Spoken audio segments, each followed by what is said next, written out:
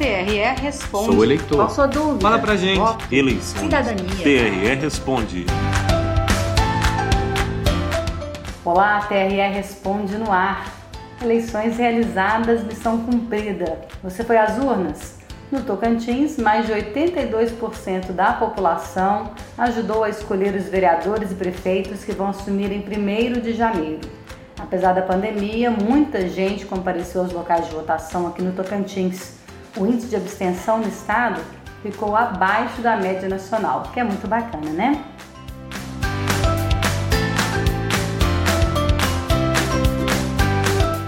Bom, hoje a gente recebe aqui no TRE Responde o presidente do TRE Tocantins, desembargador Eurípides Lamounier, que vai fazer um balanço das eleições municipais no estado.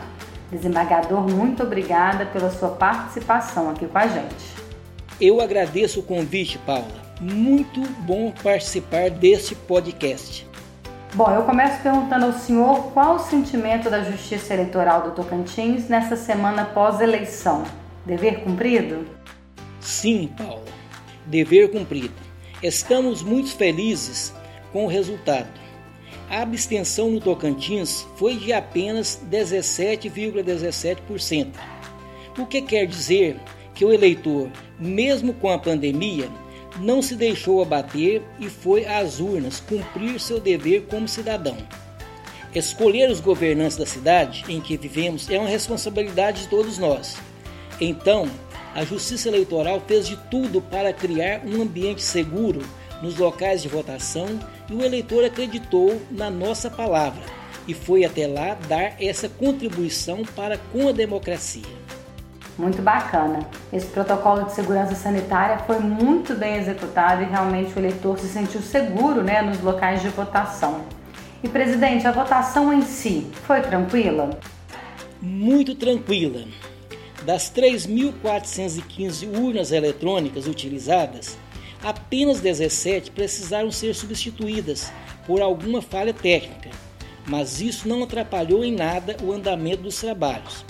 Vale ressaltar ainda que a hora extra de votação foi muito bem utilizada e os locais de votação não ficaram lotados. Em relação às ocorrências policiais, 52 registros chegaram ao conhecimento do Gabinete de Segurança Institucional e todos os casos tiveram encaminhamento adequado. A maioria dos registros está relacionada a denúncias de boca de urna, compra de votos e transporte irregular de eleitores. E as demandas de denúncias de propaganda eleitoral, presidente?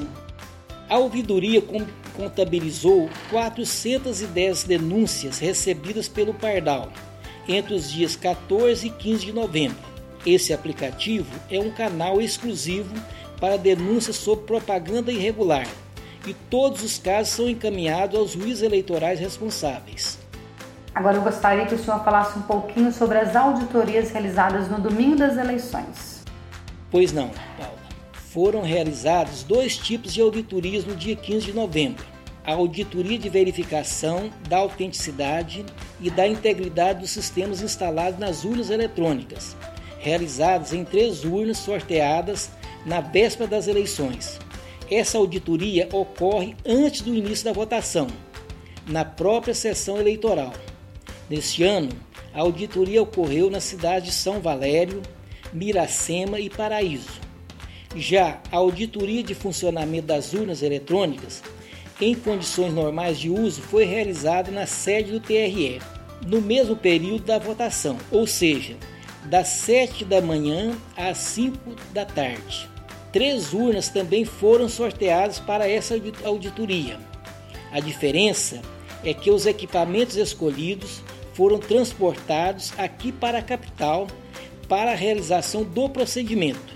Uma urna era de Palmas, outra de Itapiratins e a terceira de Silvanópolis. Deu tudo certo nesta auditoria também e ficou comprovada mais uma vez a confiabilidade do sistema de votação eletrônica.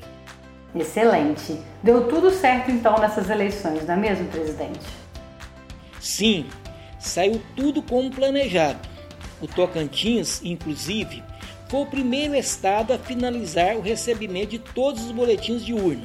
Entenda, quando a votação termina, os mesários imprimem na urna o BU, que é o boletim de urna. Esse documento traz a quantidade de votos que cada candidato teve em determinada sessão eleitoral. Aí é entregue uma cópia desse balanço para os fiscais de partidos. É afixada uma cópia também na sessão e esse boletim chega virtualmente também ao tribunal, que repassa as informações para o TSE totalizar os votos. Então, fazer isso como o Tocantins fez, com toda agilidade, é uma vitória. Resultado do esforço e dedicação de todos os envolvidos no processo eleitoral. Com certeza. Presidente, foi muito bom esse nosso bate-papo. Agradeço a sua participação. Estou sempre às ordens, Paula. E eu aproveito aqui para externar meus agradecimentos a todas as pessoas que contribuíram de alguma forma com as eleições. Os mesários, que são tão importantes nesse processo, equipe de apoio, servidores, magistrados, forças de segurança, enfim, a todos que vestem a camisa da Justiça Eleitoral no dia das eleições. Meu muito obrigado. Obrigada, presidente. Pessoal, vamos agora com o vitróleo eleitoral? Eleições já foram, mas ainda tem data importante no calendário eleitoral. Não é isso mesmo, Vitrola? Sim, Paula. Dia 15 de dezembro é o último dia para encaminhamento da prestação de contas dos candidatos e partidos. Já até 18 de dezembro deve ocorrer a diplomação dos eleitos. E quem deixou de votar tem até 14 de janeiro, 60 dias após o pleito, para justificar sua ausência às urnas. Basta baixar o e-título para fazer esse procedimento, viu? É com você, Paula. Valeu, Vitrola. Valeu, pessoal. Vou ficando por aqui então. A gente se encontra novamente na semana que vem. Tchau, tchau. TRE Responde, uma produção do Tribunal Regional Eleitoral do Tocantins.